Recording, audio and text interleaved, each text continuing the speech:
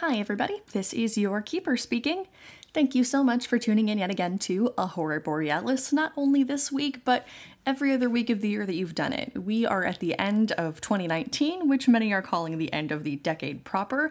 I guess it depends on how you count it, if this is the last year of the decade or 2020 is the last year of the decade, but either way. We're so excited to be here. It's been a full year exactly since we joined the One Shot Network, and we are so grateful and thrilled with how the year has gone.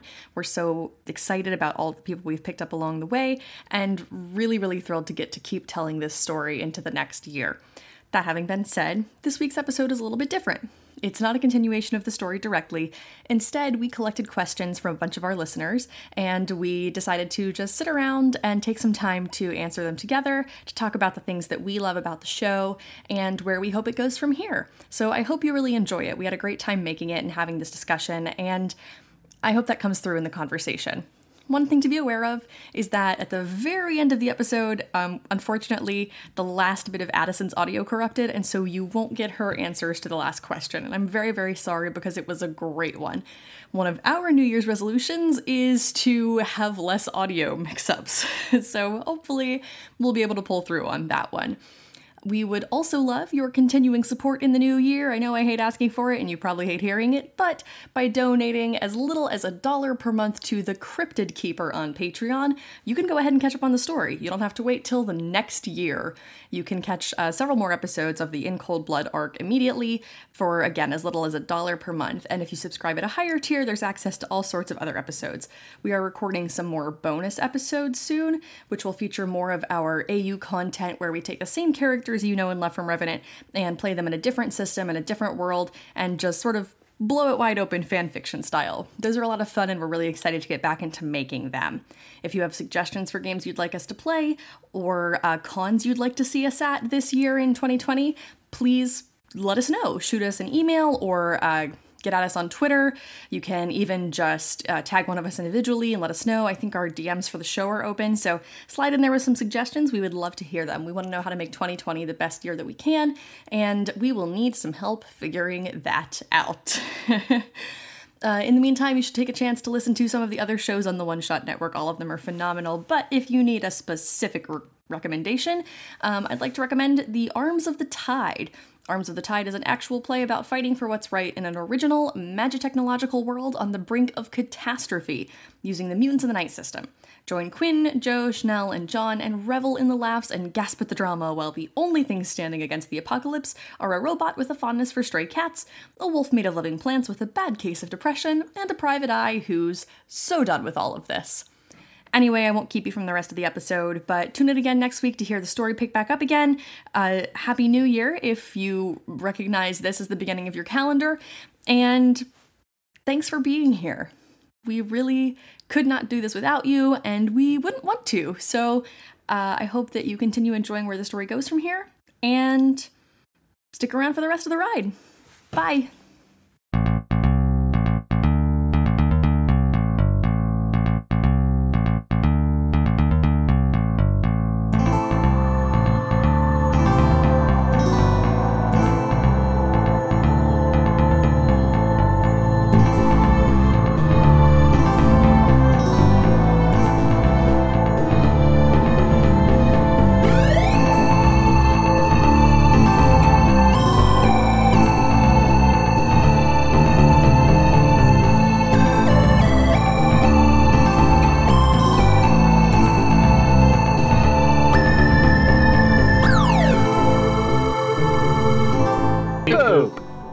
There we go. We're all in the zone. Here's the thing. I can do a 3 2 1 beat boop, but I can't do a 3 2 1 clap. No, that's because 3 2 1 beat boop is the superior count off system. Yeah. You hear that, Chris? And heck anyone who tells you different. Yeah. Yeah, heck off. This is a Chris Foster call-out episode.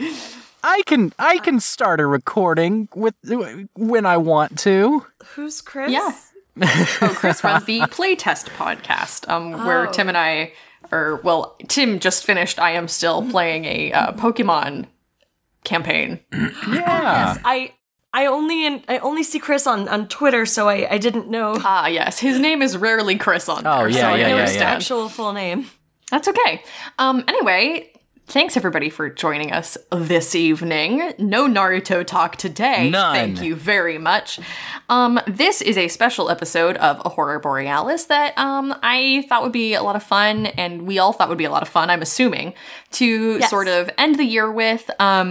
This episode actually will air on the 31st, and we started with One Shot Network on January 1st of this year, so I think it's a really cool little end cap to our first year on the network. Nice. So that's been really exciting. Yeah. It's been really cool to pick up so many new listeners along the way and to share new parts of the story with people who have been here since we started this little project in this deep, deep pockets of Cryptid Keeper. So thanks everybody for being here. Thank you for listening if you have tuned into the show thus far, and thanks for the great questions you sent in. I'm really excited to dig into them. I know that we had talked... Well, first of all, we just finished having a lot of conversations off mic about the plot, which were really interesting and very cool, and I enjoyed a lot.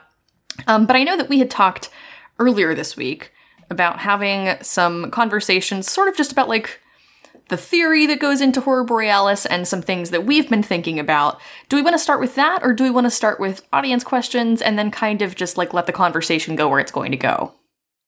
Oh, like that gosh. Yeah, let's do the audience Okay. questions. Well, let's start right with that then. So the first question, which I very much enjoy, unfortunately it has nothing to do with the three of you, but I am delighted by it. That's fine. This comes to us from Michael Ellison. Thank you, Michael, who says, how does popular rock band Boston figure into the leadership of the Yes. Gatekeepers? Are there any of their songs with particular occult significance? Listen, this is not fiction. This is real life that I brought into the show. I do believe that the popular rock band Boston is entirely comprised of aliens, and they know more than they're telling us. That is a real life theory that I have and have held for many years. So it was really kind of an inside joke when I slid it in there. But I do believe that in the lore, I won't say fiction, in the lore of the world, I think that the members of Boston really are primarily involved with sort of investigating extraterrestrial ongoings. We do know that aliens exist in the world of Horror Or Borealis. do they? So it makes sense to me that the Gatekeepers would know about that. And I think that Boston is sort of chairing that division. So yeah, they're pretty high up in the membership, and that's sort of their focus. I think that most of their songs actually are encoded deep space transmissions. Oh my god, That's that's just so personally what I ridiculous, and I believe. love it. That's just personally what I believe, and I think it's also true in the world of the show. Thank you, Michael. Here's a good question to get us started with. What are you most looking forward to for the next year with the podcast? That's from Ryan, who does our sound. So thanks, Ryan. Anybody want to take this one first? No. Also, no. Okay. I guess it's it's up to Addison. Get on Addison, it. what are you most looking no. forward to for the next year with the podcast? I mean, I like getting the chance to do this in general, so I don't know if I have specific benchmark things I'm looking forward to. I guess I'm excited that we've kept this thing going as long as we have, and I'm excited to keep going and see where it goes. I've said go so many times in that last sentence. Okay, so maybe to rephrase it, what is your favorite thing about doing this, and something that you're excited to take with you into the new year? I like that we've created a space and a world where we can be really whimsical and really silly and invent an arcade run by a previously undisclosed sister of a main character, of a main NPC, and her big, big dog. And also it's provided me, and I think a lot of us, with a platform to sort of have kind of a safe, distant space to explore some really tough feelings. It's not the same thing. I won't compare it one-to-one, but I had some baggage that I'm still a little bit lugging around with me around a mentor that I really liked and really trusted that did wrong by a lot of people and took advantage of a lot of people. Mm-hmm. And so the Phil, having the arc we've done with Phil and having the chance to sort of, with a lot of distance and a lot of sort of obscurity around it, like narrative obscurity, work through that has been really, really special. Yeah, I really love what we're able to do in this space that has been enabled primarily through just like a lot of really open communication in terms of exploring some of those things and like talking about stuff inside the world of the podcast that comes from some very real places in our life. But because you're able to put this sort of like layer of distance over top of it, you're able to interface with it in a way that feels a lot safer than just like navigating those things alone.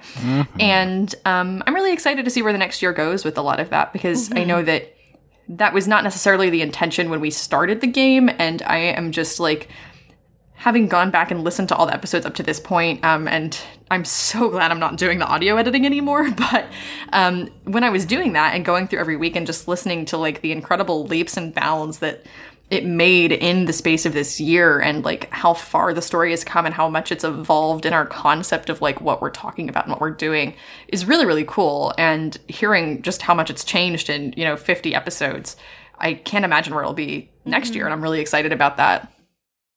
It's a world. We were just talking off. No, go ahead. I was just gonna say it's a world that's ours. It's a world that's just ours. Yeah. Yeah. And other people share it. I don't mean that. I more mean like we made everyone else stay out. We made this. Don't look at our podcast. Don't listen to it. Alex, stop. Don't you ever talk to me or my son ever again. Don't talk to me or my podcast ever again. But yeah, something we were just talking about off air actually is just, I think there are a lot of stories and a lot of games and a lot of game masters who do things very differently from me, and rip to them. But I'm, no, I think that unlike a lot of stories that have a clear vision of like where they're going and the narrative they want to tell, that's really never been me, and that's never really been our game. I do know things about the game that the rest of you don't know, obviously. I know things about the world that the rest of you don't know. I know story elements that I want to tell, and I know themes I want to explore, and I know stuff that's going on that will lead us there. But I did not start this game with a clear vision of like, this is the plot and this is the message. But I really, really love what it's become and where it's gotten. And I love that we've gotten there together, and that it's become something that like we all have a hand in, and something that is important to all of us because we've all put something of ourselves into figuring out what that message is. Yeah. Absolutely. And it's been nice, like, having all of these different, like, subplots and everything where we can explore different parts of everyone's, like, personality and how we interact with each other and grow. And I don't know. We've already said that we're excited to see more of that, but that is, like, the whole point of this game for me. So, yeah. Also, on a much more mundane level, I like super want to go to a con with you guys next year. Oh, and please. I hope we can make that happen. Yes. I would absolutely love that. So, like, that's a big thing that I would just, like, IRL be very excited for in the next year of doing this podcast. I think that would be super fun. I'd love to do a live show. Yeah. I have no idea what that would even look like, but I do think it would be a ton of fun. I don't know either. I do expect full cosplay, no matter what that is. All right. I will buy a gun and bring it. No. Oh my God, please. Goodness. Andrew, anything you want to add, or do you want to go into a new question? I just like playing a game with my friends. Yeah. Aww. Now that we're all in like different places, except for Alex and I, obviously, it's just really nice to still stay in touch with you guys. Yeah. Yeah, I really love that. I really love what this game has been for us, and no shade to any of you, like circa 2 years ago, but I really, really personally feel like playing this game with all of you has really deepened my appreciation of our friendships, and deepened like what those friendships are, and the capacity for like the kinds of communication we have within those relationships. So again, not that like I didn't consider you my friends when we started, but the level of like trust and intimacy that I feel like we have with each other now is definitely way more well developed than it was at that point, and I'm really, really grateful for that. Yeah, I absolutely agree. It's special. Here's another great question. Are we going to find out more about Big Millie's adventuring career, or is she more of a nebulous deus ex machina? So, Michael, bold of you to assume I have any control over what my players do with the NPCs. I cannot force, no matter how interesting I try to make somebody, I cannot force them to have a conversation. So, aside from that, like, you know, since the main PCs will never talk to anyone that they don't want to, or whatever, or just not talk to anyone or check up on anyone for any reason. We had mentioned just before off mic that we were thinking about, like, a cool idea would be to give us some NPC playbooks and do a little adventure on that. So maybe that could be a way to kind of explore Millie's adventures, or Jilly's. That'd be really fun, actually. Yeah, I was thinking it might be fun, just because the nature of the story means that sometimes we all get kind of emotionally exhausted, and I think it might be really fun at some point. That's my dog. It might be really fun at some point to do, like, a little side story where, like, we wrap up one of the main arcs, and then there's, like, a little side adventure that, for whatever reason, like, Siobhan and Martha and Mariah are unavailable, so 3 totally different people have to pick up and explore whatever's happening that week. So I think that would be really fun. That would be great. Yeah, y'all are going to lose your minds when you find out that Big Millie is, like, secretly the wronged playbook. And oh my gosh. Yikes. That would be wild. Wouldn't that be intense? I want to do this so bad. Well, maybe we can do that then. Maybe I'll leave a big gap in that knowledge, and we can sort of decide from there. Okay. What exactly that character's deal is. I know some of it, but yeah, I would love for that to be a, you know, I mean, all of the other most beloved NPCs are just completely created off the cuff, so. Yeah. Feels good, feels right. Oh, 100%. 100p. But I do also kind of love that we know so little about Millie that we can occasionally just be like, oh no, like, what do we need to do to wrap up this mystery? So, well, you know, probably that's in character for her. Is the party correct for that? Is the party for that one just going to be Millie, Jilly, and Barnold? Real. Okay. You say he's not real, but what if he is? But he has shown up on screen before. Yeah. We just didn't hear him Yeah, talk. I'm really confused by your sentence, Barnold isn't real. I would love to know, everybody who listens to this show, like, everyone's mental image of Barnold, because I've heard some truly wild theories. There's a movie I know that at one point... At one point, we were having a discussion to the effect of Barnold just being a very intelligent border collie, so, like, I'm not sure where any of this comes from or goes, but... I was just gonna He's bring real up to me. that there's a movie out right now that I'm trying to see this week sometime after I get most of my finals done, called Daniel Isn't Real. That's like it's a horror, like a psychological horror of, like, this person, like, this guy, like, having these memories of, like, this imaginary friend from his childhood. But anyway, I said Barnold isn't real and didn't realize why that felt familiar until I remembered that movie just came out. What if Barnold Fight Club style is actually just Siobhan? Oh my gosh! Oh, I would love that so much. Don't put that on me.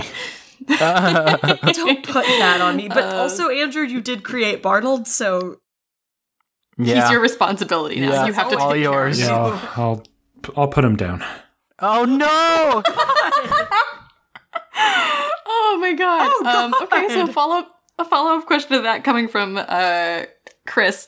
Thank you, Chris. This is from Chrysanthemum, who says, I want to know everyone's favorite NPC. Mine is probably Barnold. Not anymore. Whenever y'all talk about him and have to pause the podcast because I'm laughing too hard. Damn, fan favorite Barnold, huh? Favorite Barnold. Just the Barnold stands are coming out of the woodwork. well, Barnold is because Barnold great. is gone. Well, No, he's got plot armor. Fan favorite can't kill Barnold. Yeah, can't kill Barnold. He's too important. Disney rules on this boy. Barnold. So, everyone's favorite NPC? Oh gosh, that is so tough. I won't be offended no matter who you choose. Okay, yeah, I mean, they're all yours.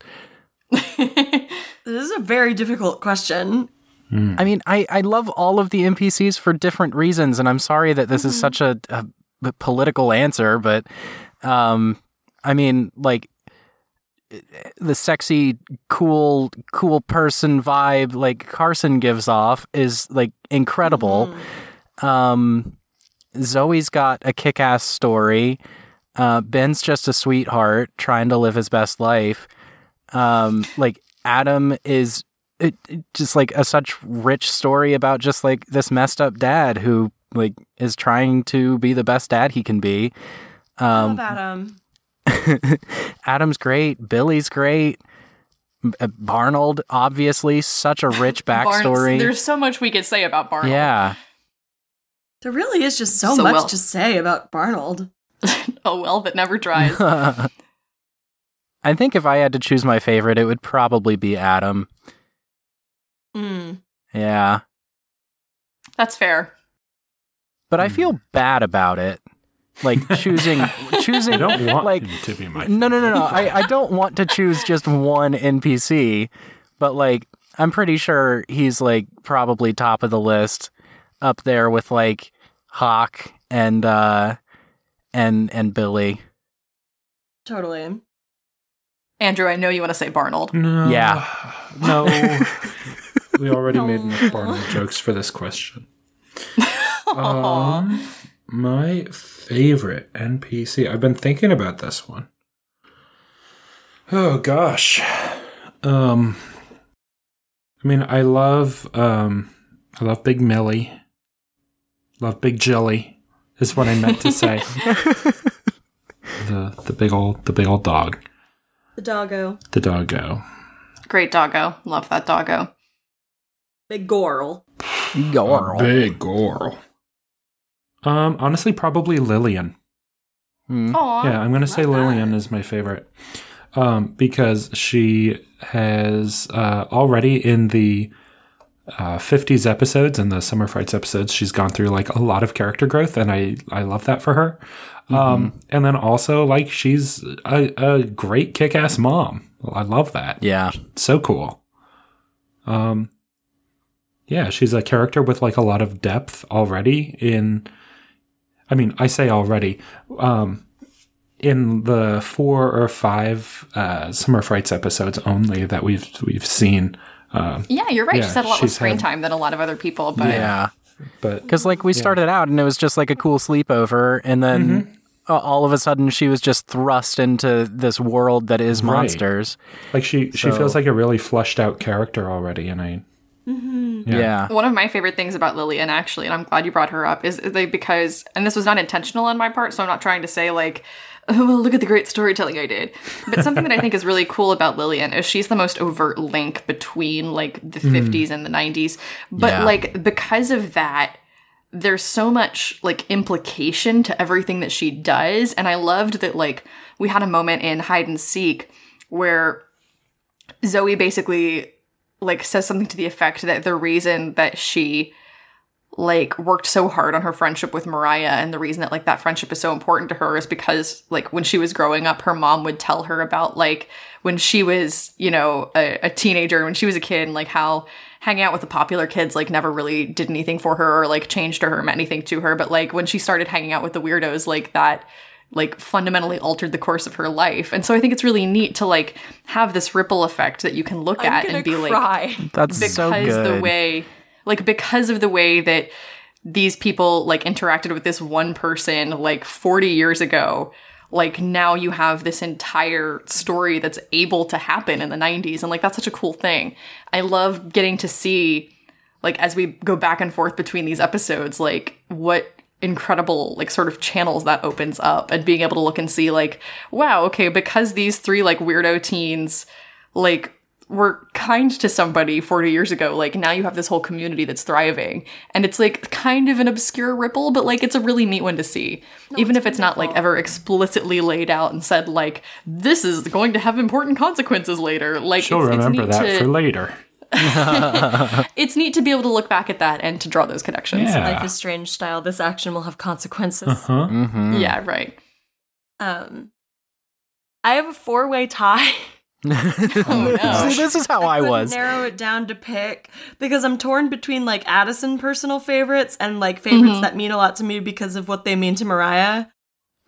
So, it's Zoe, Riley, Adam, and Hawk. Mm-hmm.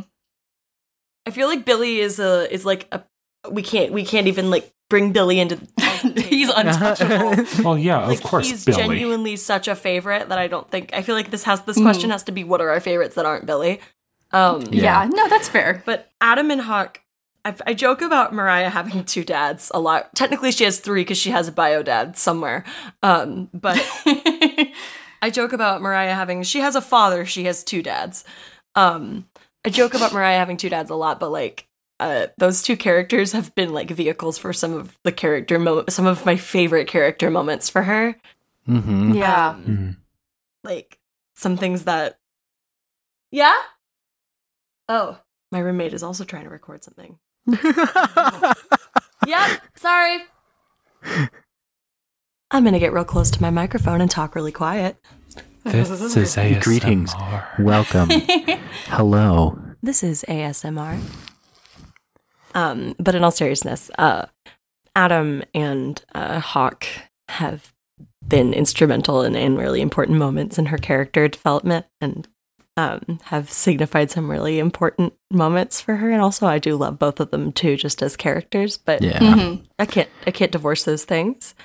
And then obviously Zoe. Love Zoe. Love some of the recent turns we've taken with Zoe. Like, Yeah. People will have at this point heard, if they're hearing this, they will have heard that episode, which involved me screaming at some reveals. To be fair, you scream in a lot of Well, episodes. maybe they haven't. Maybe they've skipped around. Maybe they're behind, but they see like, oh, they're answering okay, questions. fair. So Well, then unless you I'll want to say, like drop a spoiler thing at no the beginning. spoilies. I screamed real. No- I screamed no real big. And then I spoilies. love Riley.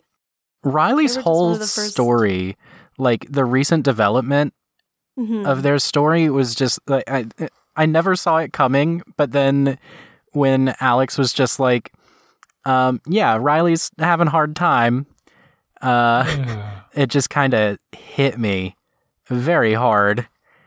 But and that's because we don't check up on our NPCs.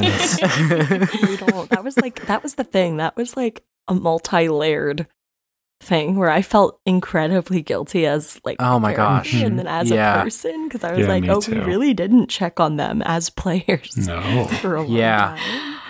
time. I am a cruel game master. Yeah, how dare you Also, make me honorable think about mentions feelings? For honorable mentions for my girlfriends. Oh, yeah.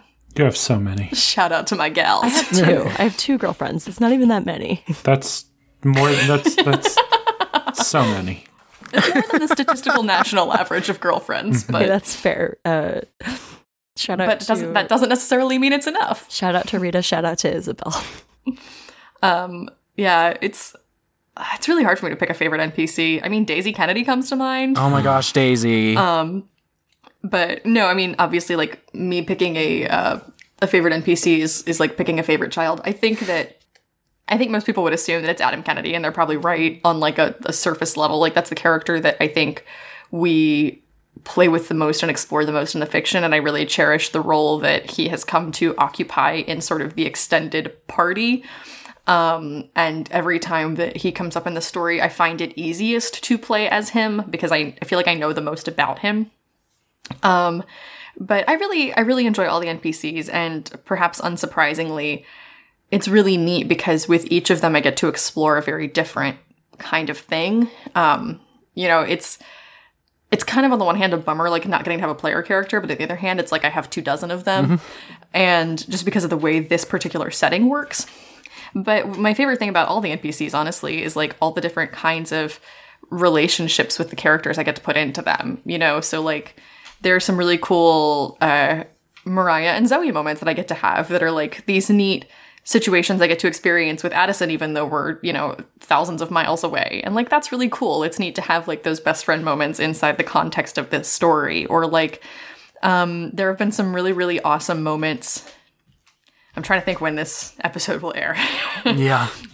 I'll just say there have been some awesome moments between like Ben and Martha that I've really, really enjoyed playing with, even though occasionally Tim just like shatters my heart on air. I'm But so sorry. I've really enjoyed. Fuck you. I'm kidding. Yeah, Tim, but I love I've you.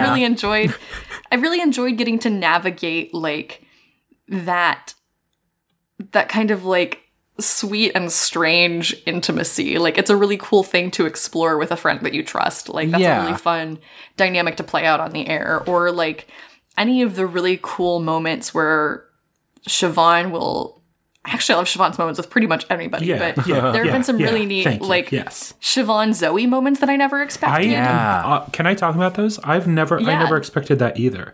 I totally Yeah. expected like them never really to interact, but I really cherished the like.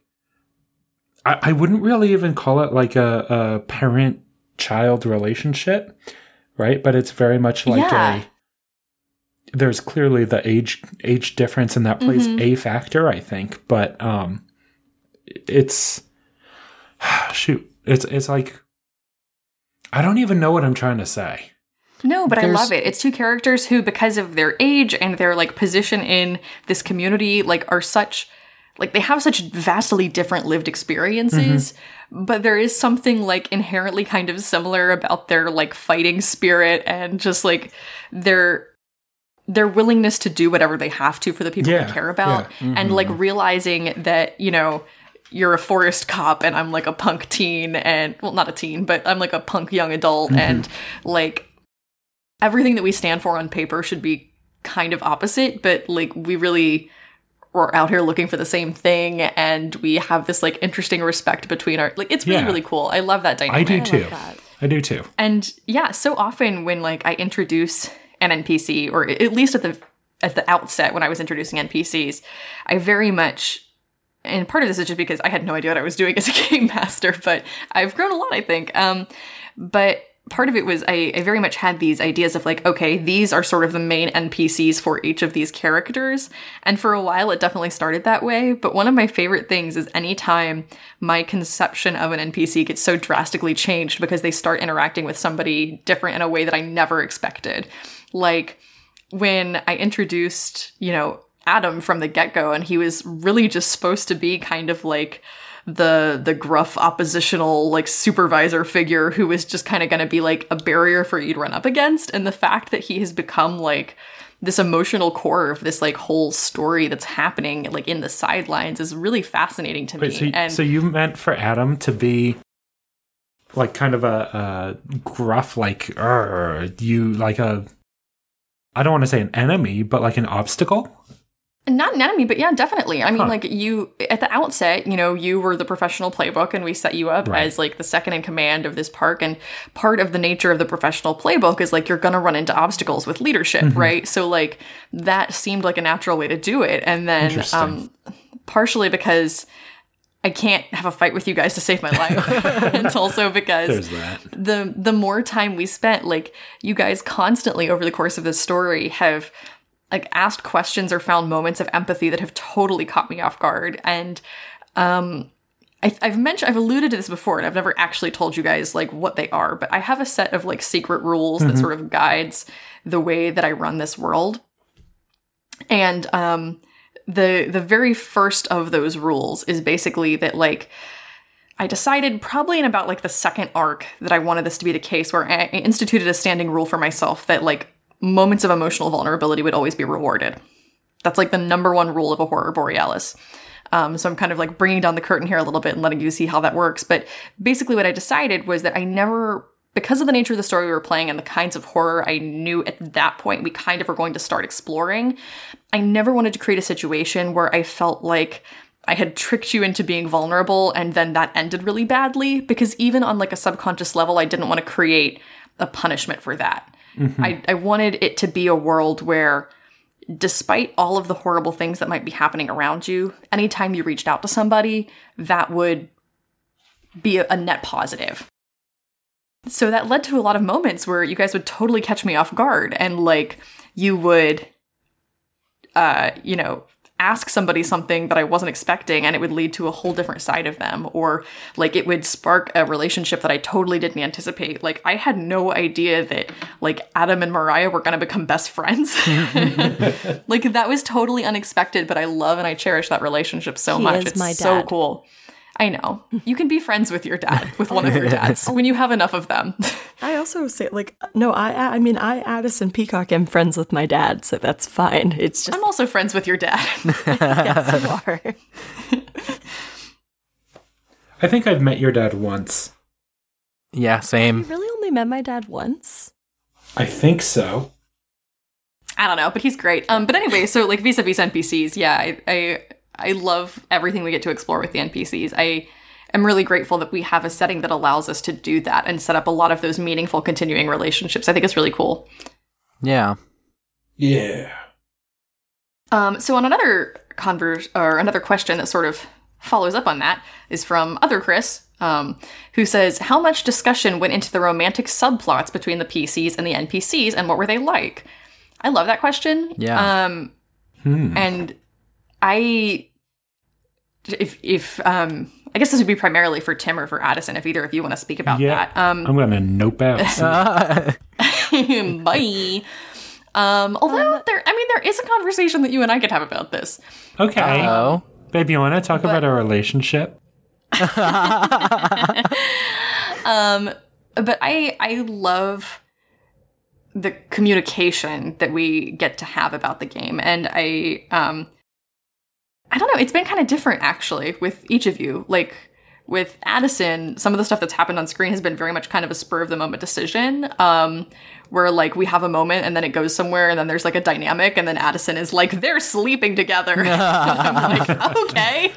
Listen. Which I love. No, I think it's great. And whereas like Tim, I know when you and I like decided we wanted to start having the subplot, like that was a lot more off-screen like contemplation. We talk about it a lot more. Yeah. And I don't think either one of those is bad, but I don't want to commandeer the whole conversation. No, like the reason that I feel more comfortable with like figuring out I guess where everything is going is because I don't feel as comfortable improvising, making decisions on the spot. So spending some time outside of the game, like thinking about how things could progress is like partly my way of being sure that I can be in the moment when we do record. And then also making sure that like, you know what I'm thinking so that you can kind of plan around that. Like, I think that's important. So that we don't just jump into something and then make a whole bunch of hasty and probably some bad decisions. But trying to figure out what works in these situations and like what these characters want and how they're going to react, at least for me, that's very helpful. Yeah, and I also think it's kind of just a difference in like the way that each of you approaches the game in general. And I try to be very mindful of that, where like, for example, I know, like, I love playing with all of you because there are such different, like, things I can do with each of you that always lend to, like, really, really cool moments. Like, I know that with Addison, I can pretty much say to her, like, hey, are you okay if, like, I throw you kind of a curveball today? And she'll be like, yeah, let's do it. Or, like, no, not today, I'm not feeling it. And if she's game, like, I'll pitch her something and she will absolutely, like, spin a scene out of it that blows my mind. Like, it's great.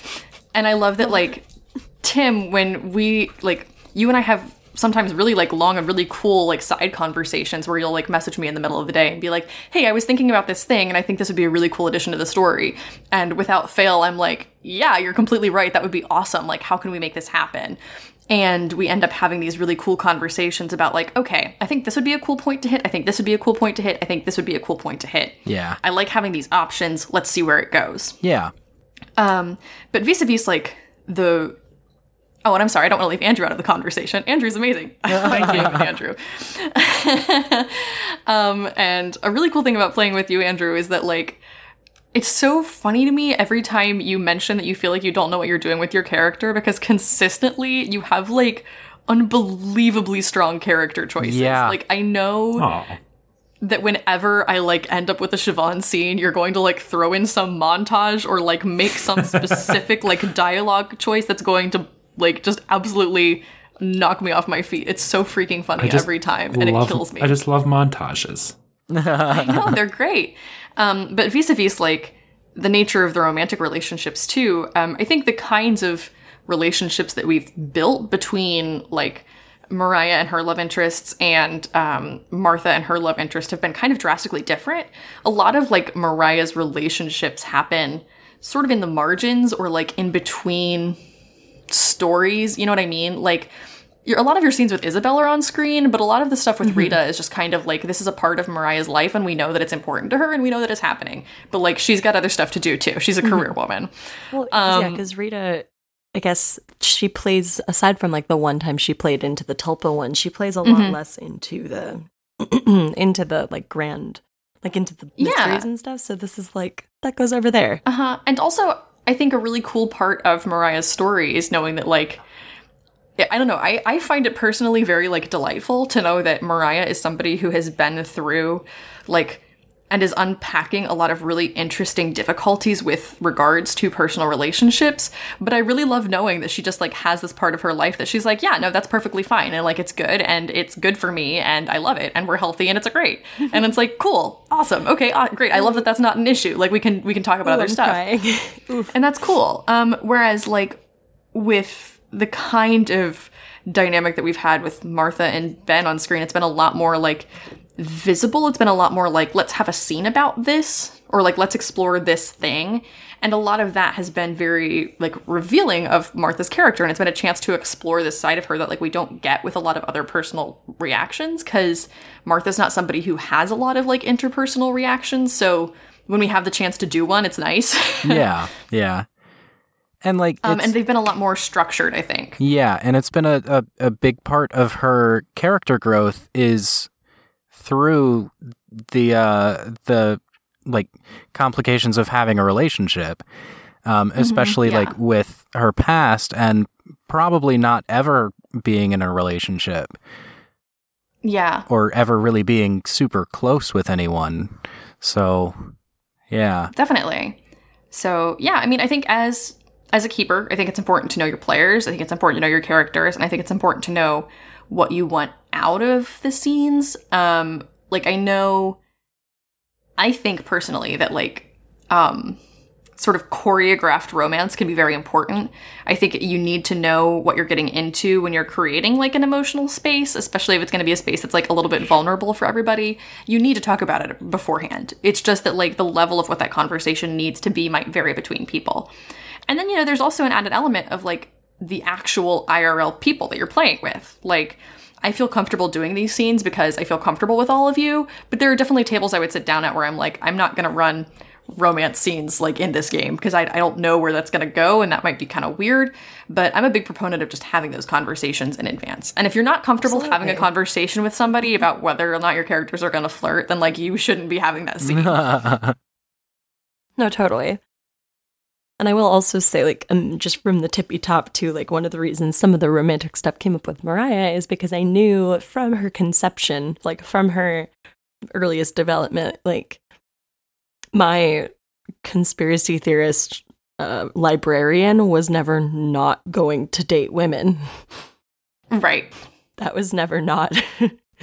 There are lots of, like, elements about her that have unfolded as the story's gone on, but that was, like, early part of her conception. And that's another reason, honestly, why I kind of love, and this is getting more into the conversation we were having off screen the other day, is I really love how much of a non-issue that can be sometimes. Like, Mariah's girlfriends can show up, they can have, like, a really sweet moment or, like, a cool conversation, and then, like, that just is what it is. It's just treated with the same, like, essentiality that any other interaction would be. And it's just, like, it's just a normal and accepted part of Mariah's life, and the people that love Mariah know that, and, like, the people of the town know that, and, like, everybody's cool with that. It isn't something that has to be, like, a big deal, and it doesn't have to be part of, like, a tragic arc for her. Like, she's got plenty of other trauma. We don't need more. That doesn't need to be one of them. Yeah. Do we want another question? Yeah. Well, did you want to talk about anything with? You said we could go into something here. That's true. Yeah, and there's a whole lot of. Yeah, no, I'm just interested to know what you wanted to talk about. Well, well, no, I was just gonna say that, like, at first glance, I was like, we haven't really had like a romantic subplot between two characters that we have, but we kind of have, just like not in the '90s storyline. Yeah, we've had Howie and Lillian. Yeah, with Howie and Lillian. Okay. And that's been kind of fun, and I've really enjoyed that. That I don't know, we have had conversations about that. It hasn't been as like structured and like point by point as the conversations I've had with Tim. But I would say that those conversations primarily go to the effect of like, hey, this thing occurred to me. Like, how do you feel about this? Cool. And then we like talk a little bit about it and like throw some ideas back and forth. For the most part, Andrew and I, when we have scenes together, we don't structure them super heavily. It's much more like, hey, I want to do a scene with this thing. Or Andrew will say like, I want Siobhan to kick some ass. And I'm like, cool, we can make that happen. I always want that. We always want Siobhan to kick some, everybody always wants Siobhan to kick some ass. It's what she's great at. Not that she isn't great at other stuff too. I don't mean to imply that. She's not great at much else. She's really good at bowling. Oh yeah. No, she's not. Is she not? No, she thinks she is. She is. She loves bowling, but she is not. She is not good. Oh no. I'm like super interested to see where Howie's and Lillian's relationship is now. Like how that is something we've actually talked a bit more about. Yeah. That's something that I'm really interested about like getting into. I'm excited for that too. Yeah. I like that story. And there's a lot that I don't know about where it's going to go, and I'm excited to find that out too. Yeah. Next question? Yeah. Oh, there was a follow-up question to that, which was, when is Big Billy going to get to smooch? Hopefully soon. The answer to that is hopefully soon, and also as soon as the players decide they want to pay attention to the NPCs again. Sorry. Yeah, we'll get there. You're fine. I mean, that's the thing that's like interesting about this story is at any given moment, I know pretty much exactly what the NPCs are up to, but we don't always focus on it, and it's not about them. I don't want to get into like doing an omniscient story where like I do a lot of scenes between myself. Like the only time that comes up is when it's relevant to the players and what they're experiencing. I want this very much to be a story about the people it's a story about, and I want them to be centric to it. And of course, like, the people they love and care about have things going on in their own lives, and I kind of like that we only ever, like, interface with that as, like, players pop into scenes and things happen. I think it's kind of neat. But that having been said, yes, I know a lot of people are very, very invested in this ship, and I'm not opposed to it. I'm not going to divert from the main story in order to make it happen, so. Yeah, maybe it's already happening, and we just haven't caught a glimpse of it. Yeah, who knows? Maybe. But soon. He deserves it. Yes. Ah, goodness. Where do the characters see themselves in 5 years? PCs and NPCs. That comes to us from Kenzo. Thanks, Mackenzie. Oh, gosh. This is something that Tim, has a lot of trouble with just like in my own life. So trying to think about another person, what they would want for themselves in 5 years is a lot. And I honestly don't know if Martha would even know what she's in for. Because like so much has changed that like, I mean, like she could be in Revenant for the rest of her life. She could go other places. Like, I honestly have no clue what she's thinking, and I don't know that she does either. Yeah. Yeah. It's hard, too, to, like, answer this question from the perspective of anyone except, like, us who are removed from the story and know that, like, well, realistically, like, yeah, that's going to depend on where these arcs go. But, like, as characters who don't know, like, well, there are several arcs before that would ever happen. Like, yeah, that's a little different. Let me see. I know that, well, I can say that, like, I know that Martha wants to, improve herself. Like, she's had a lot of, stuff go down that, like, she realizes that she's not super okay. So like, I know that eventually she wants to get to a point where she doesn't have to worry about that. Where do the characters see themselves in 5 years? In therapy. In Next therapy, question. yes. But yeah, I think having something where she feels comfortable instead of just like a ticking time bomb the whole time is something that she's looking forward to. Yeah. I want that for her too, as much as it may seem like I don't, but it's got to get worse before it gets better. Yeah. Does it? It does, Okay. yeah, because this is a horror game. Yeah, that's true. But it's a cathartic horror game. Yeah. It will get better. It just does have to get worse first. It's required. But yeah, so that's where I think Martha is trying to head. That's what her goals are. I feel like this is an interesting question for Siobhan in Yeah. light of recent events, because like I feel like at one point in time the answer to that would have been like, you know, a job promotion, but like now that's kind of happened, and Well, yeah, that's a whole thing. That's exactly what I was just considering. 5 years ago, if you had asked her where she would want to be in 5 years, she would have said right where she is now, as a director of a park. I think in 5 years, she wants to kind of have her pick of who then is going to replace her. Oh, that's such an interesting answer. Mm-hmm. Yeah, I thought so too. Because she, as much as she loves working up in Alaska, and she's been there already for 8 years, you know, in another 5 years, that's going to be 13 years. I can do math. That's a long time for her to be in one place. She's traveled around a lot, and I think that in 5 years she will be probably looking for another relocation. Dang. That's such a wild thing to think about, isn't it? It Yeah. is. It really is. It really is. What about Mariah? That's the thing, right? I can't imagine she thinks that far ahead. Owning a second library Oh my and God. having another 2 girlfriends. Not to be like a little bit dark, but I think that because she's kind of always lived in with her nose in kind of scary places, especially with recent revelations and all the stuff she's like come to realize is real. I think she probably, one of the reasons she doesn't plan super far ahead is she's like, I might not be here. So Yeah. why would I want to waste time on that? She's very much about living in the moment right now, my girl is. I super get that.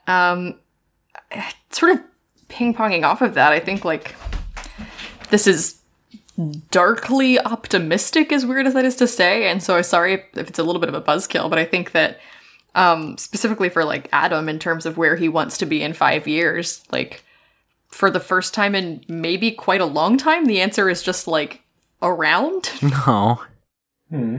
which is like sad, but I think that that's an important thing, right? Is that like he's a guy who for a long time has worked in this job that is very much like, okay, I'm going to go to work today. Hopefully I'll be back, you know? And so the idea of being in a position now where like, one, he is at least temporarily, possibly permanently retired, and like is starting to actively form more like meaningful relationships in the community, and like has other things going on, and like is starting to sort of figure out what his life looks like without that variable in it. Like, that's kind of an interesting place to be for him. And I think, you know, probably for similar reasons to Mariah, for a long time hasn't really looked beyond like, okay, you know, I have to be here next weekend when Daisy gets here, but beyond that, like, I don't know.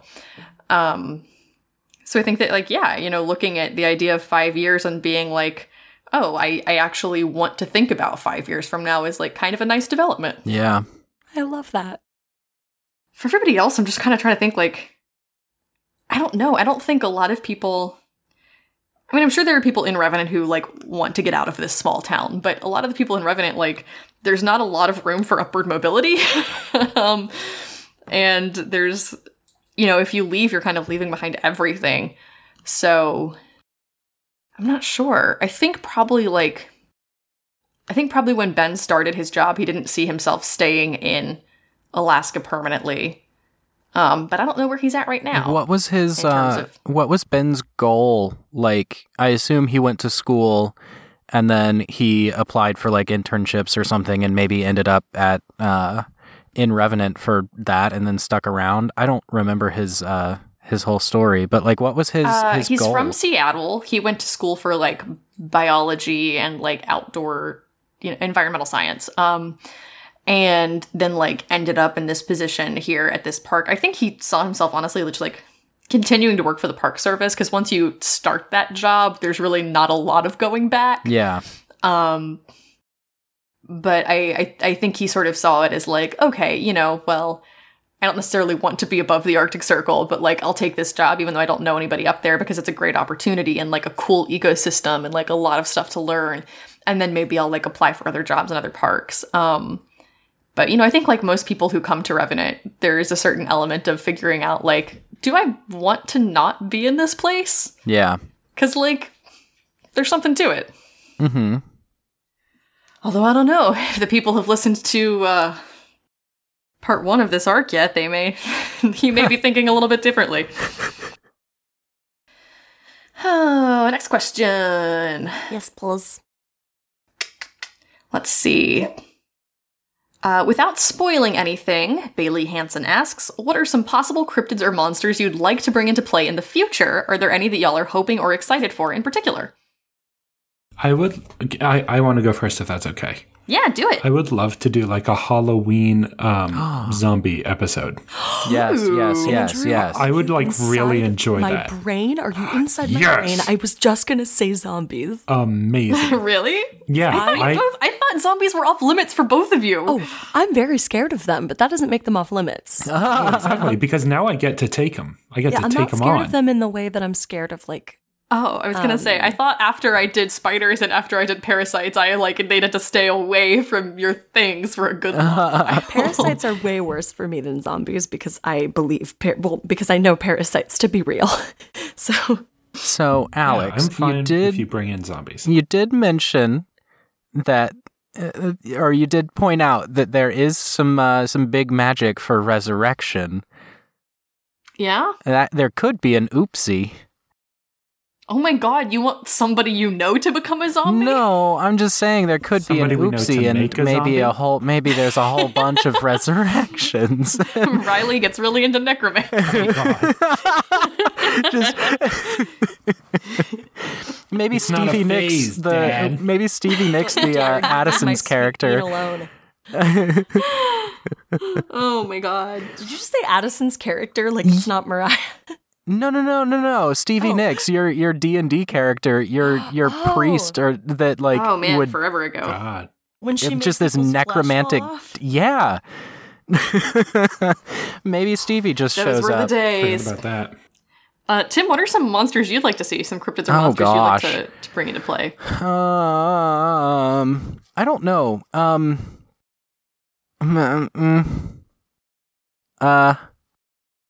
Come back to me. None of these are spoilers because I haven't planned beyond the current arc yet. I have not planned the next monster. I was really excited for this one, so I hope it continues to go as awesomely as it has been so far. I've been having a really good time with it. Yeah, I feel like there's going to be a whole lot of nuance that we have to deal with, and There is, and there's Yeah. some cool lore I came yeah, up with there's that some- you guys have not tapped into yet. You know, whenever you do a monster that's been done a million times before, I like to try to put like a little bit of a spin on it and figure out like, okay, how can I make this fit into the world in a way that's like a little bit unexpected and kind of interesting? Yeah. And particularly like, and I know I've said this before, but like when Andrew brought werewolves into this world and like some of the things that he just came up with and decided on, really sort of set the tone for the way I wanted to start thinking about like other possible monster identities in this game. Bear is being noisy. Hey, baby. Can you not do that? Thanks, buddy. Anyway, so just trying to like take monster ideas that are kind of classic and kind of like played out, but then how can I like take them and make them work in a way that serves a story element and provides some interesting exploration. So I'm really excited for where this monster goes, and I hope you all Yeah. like it a lot. But in terms of other monsters to do, I want to do something with ghosts because I was know going to that, say like, that. Yeah. you have this power that lets you see like beyond the spectral veil, and that just was like not a part of my concept when I started this game, so I have not come up yet with a way to incorporate it into the world. And then the one time I tried to do a ghost, it did not end well. I ruined it. I promise I won't just banish this ghost if we ever find one. Anyway, so I want to figure out a way to do ghosts and do them in a way that's like cool and interesting and different, because again, you have that like whole ass power now, and I have not. You've tried several times to be like, is there maybe a ghost here I can see? And I'm just like, no, sorry. No ghosts for you. So I think ghosts would be really cool. I want to do another thing that's kind of like complicated and weird and interesting, like the magic fungus was, because that I really enjoyed designing that threat, and I thought it was like I liked the idea of something that is not necessarily intentionally malicious, but still causes a lot of problems. But we've also done a lot of sort of more like passive threats, and I want to give you guys more chance to like just like, you know, kick some monster ass for a while. So yeah. I think something that could be cool and would offer some kind of like complicated aspect like you're looking for is like maybe like some type of trickster character that kind of just messes with stuff. I don't know. That seems like a more it's fun. Also so funny. It's also so funny because I never know like sometimes I'll develop something and I'm like, okay, I'm going to make this one super complicated and hard to figure out.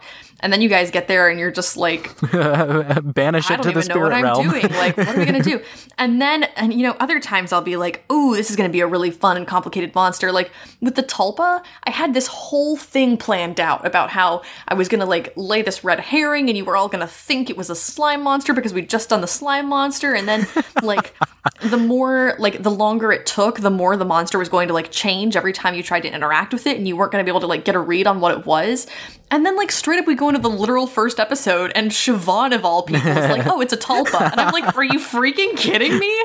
Like I had this whole monster design in mind where I was going to like have it be this game of telephone, and like whatever you guys accidentally said like was just going to become true about the monster. And so you were going to have this hard time figuring out like, is the monster like changing to meet what we're saying, or like what's happening here? Here's something that I feel really bad about. That was definitely Andrew and not Siobhan. Siobhan would have just thought, oh yeah, sure, it's a slime monster. I was not playing to the character, and I apologize. No, you're totally fine. It was hilarious, though. It still ended up being a really great arc that I had so much fun with. And it was a really cool lesson. Like, all of those early arcs especially were really great lessons for me as a game master, because, again, I had no idea what I was doing. Horror Borealis is really, like, the first time I've ever, aside from one very short-lived D&D experiment that was a complete failure. I feel like that was partially Chad's fault, though. Oh, it was 100% your fault, Thank Tim. you. And me and my terrible wizard I'm boy. Kidding. No, it was me, like, not being a good fit for the system. Like, I D&D and I are not friends.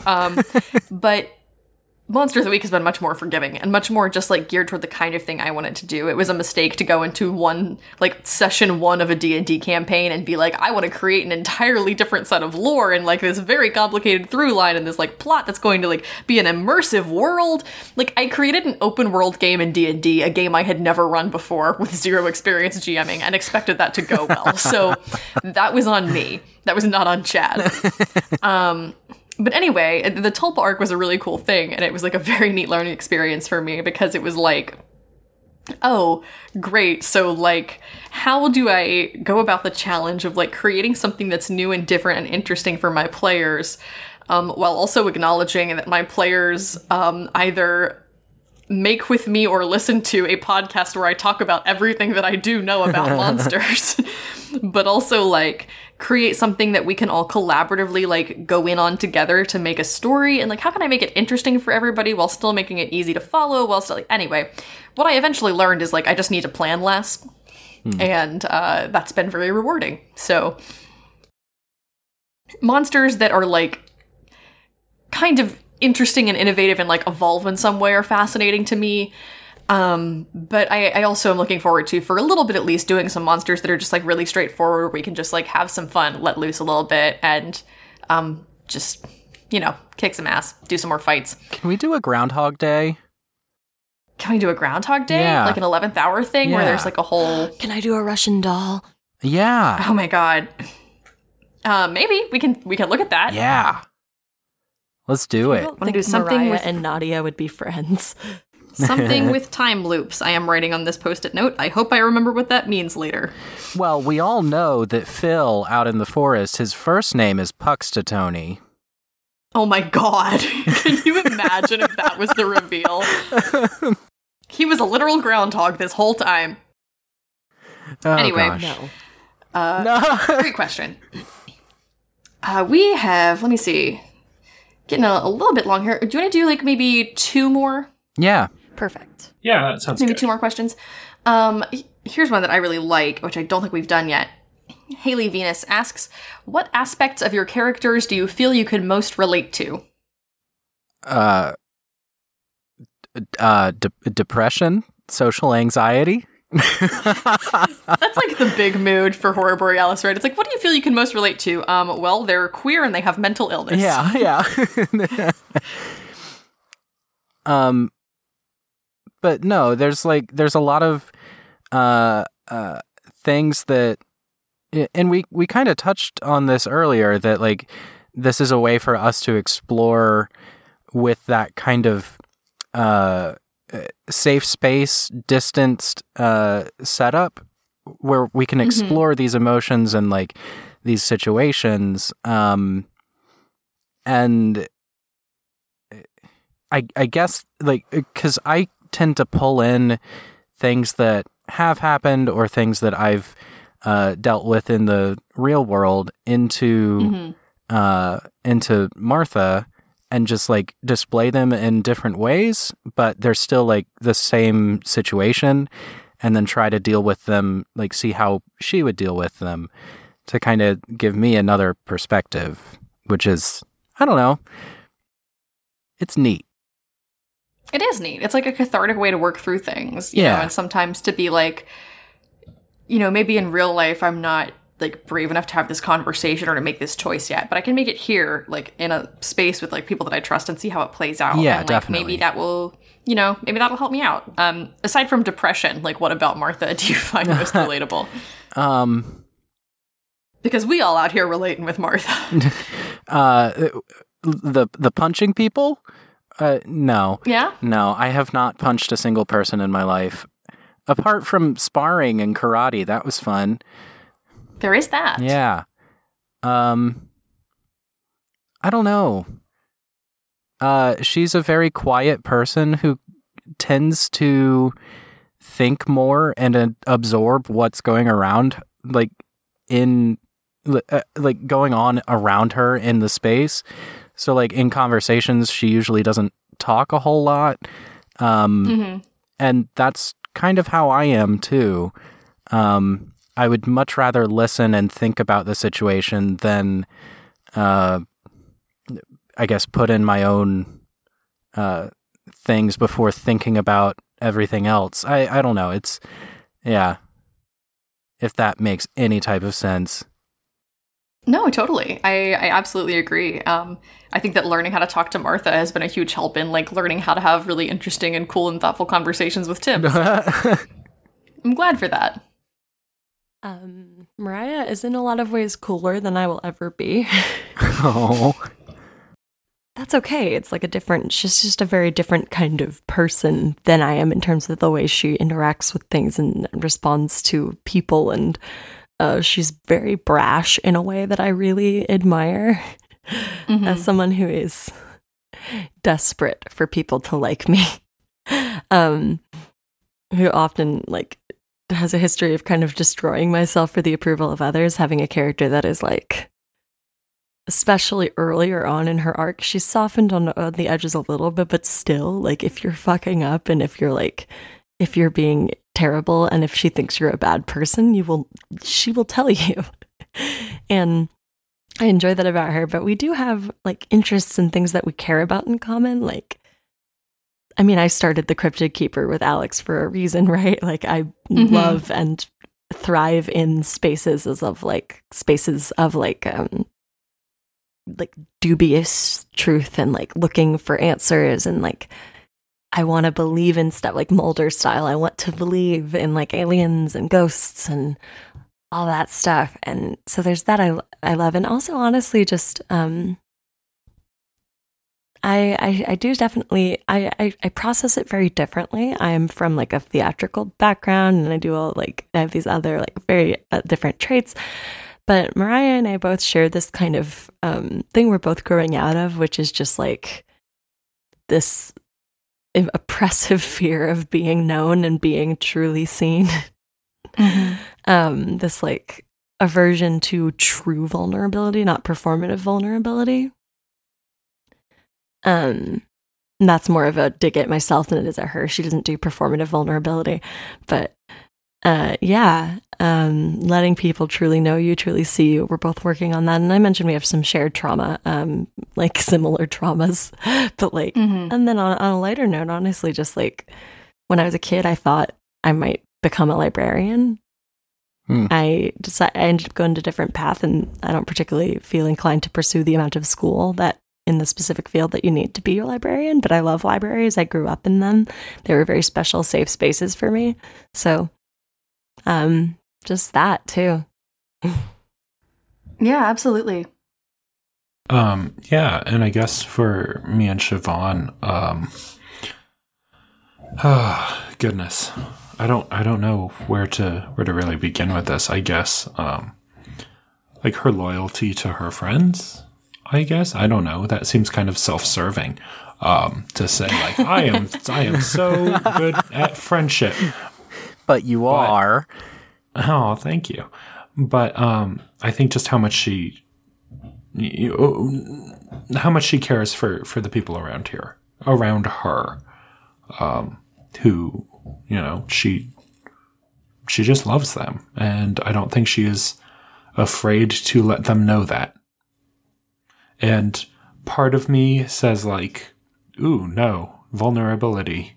But then I guess I kind of aspire to be that, to be the kind of person who's like, no, I love my friends and I don't want them to ever doubt that.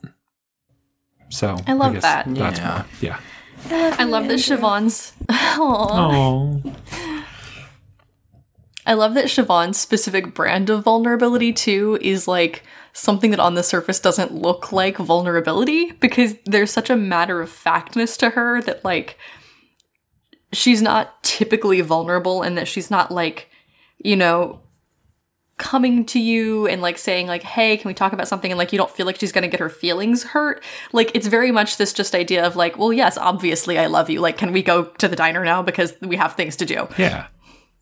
It's nice. She's very direct, and I love that about her. She is. I mean, in terms of relatable aspects of like the NPCs, if this is part of the question, I'm not sure if people want to know about this or not, but something that's helped me a lot in like character creation is I find it really important to ground, like there are so many characters that I'm trying to keep track of, and in order to keep them all like sort of distinct, I find it really important to ground each one of them in like an element of myself that I know I can always reliably draw from when it comes to time to like improvise a scene or like figure out how they would react to something, because the nature of the game is such that like I don't always have like, this is a set objective for Ben, or like this is what Riley wants out of this. Like, that's not really how it works. It's much more of like my players are throwing curveballs at me all the time. I have no idea what's going to happen. I have to be like fairly reactive.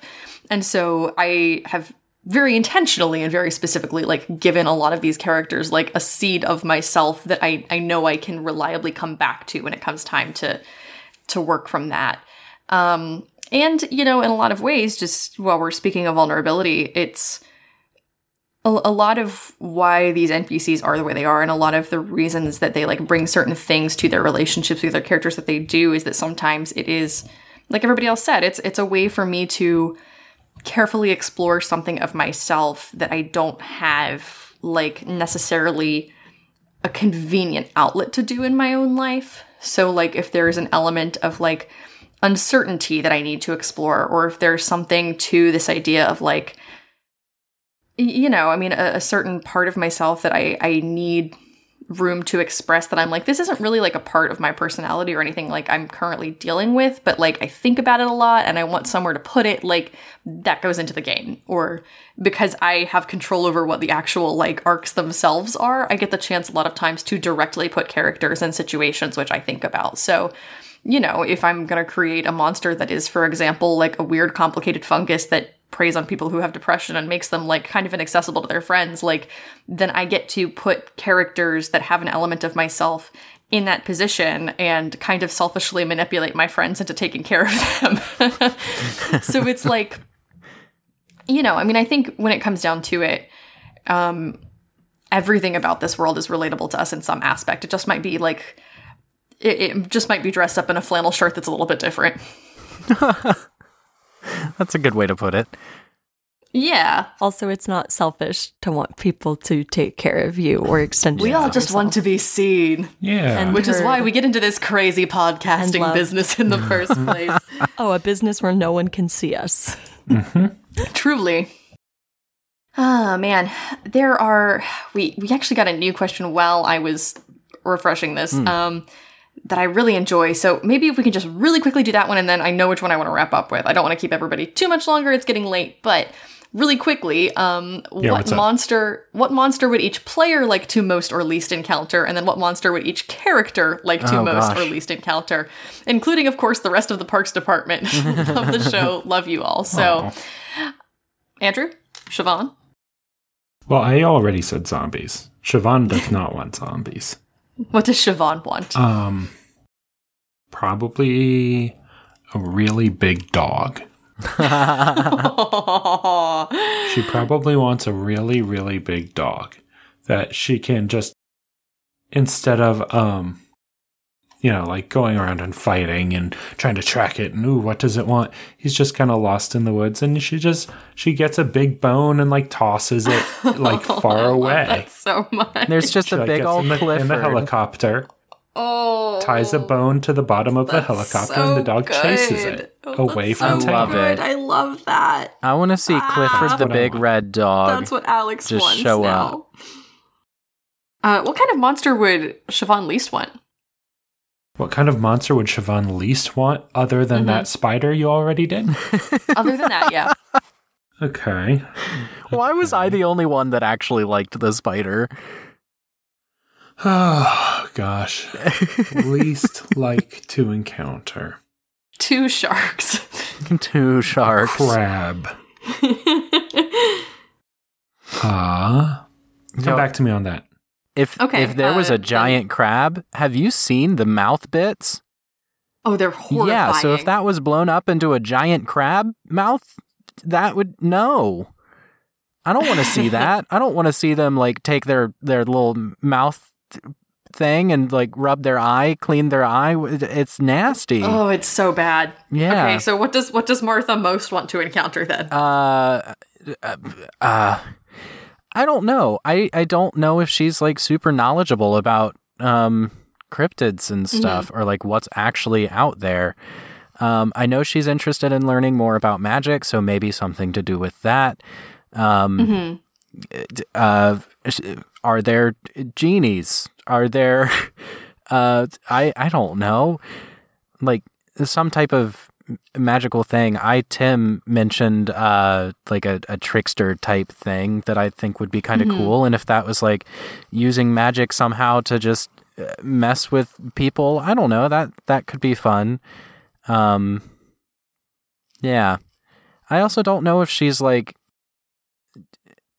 if there's one in particular that she does not want to face. I think in a perfect world, she wouldn't want to have to face any of these, but Yeah, that's fair. yeah. Yeah, I don't know if there's one in particular that she wouldn't want to face, or if she has any type of specific fear other than like the PTSD that she's gone through. Which is no small thing. Yeah. But like I mean, she doesn't have like arachnophobia. Otherwise, she would not have named her son a spider. Right. And like, I don't know. Okay. Yeah. So I'm sorry for that answer. Why did I go last? Well, here, I've got to bring it back with the one she would least like. I don't think it's one that she knows she would least like, but she would least like to encounter either like an angel or a demon. Ooh. Oh, interesting. Because I think that is, for her, above her pay grade. She doesn't like thinking about what will happen to her. Yeah. Like, if these things are real, what does that mean for her? Yeah. Yeah, really. Yeah, exactly. So like, I feel like that whole universal, like, That's a really great answer. any sort of spiritual based like being. Yeah. Yeah. Thank you. And that just sparked me realizing what Martha would not want to see the most in the monster, and that's herself. Damn. Oh, all right. shit. Classic English major answer. Yeah. That's very good. That's very, very good. Yeah. Well, okay then. So the last question that I found genuinely delightful, and this is from Melissa, who is currently on Twitter as Your Auntie Whispers, is Auntie Whispers? What is each player's favorite real-world diner, and what, in everyone's opinion, makes a good diner and good diner food? Can I go first? Yeah, go first. Yeah. My favorite real-world diner is the Chicago Diner. I love the Chicago Diner. so good. Specifically the one in Boys Town. Yes. One in Boys Town is my favorite. But since that is also Addison's answer, another diner that I love is I think it's just called The Diner in State College, Pennsylvania. It's like downtown State College. Amazing grilled stickies. They're phenomenal.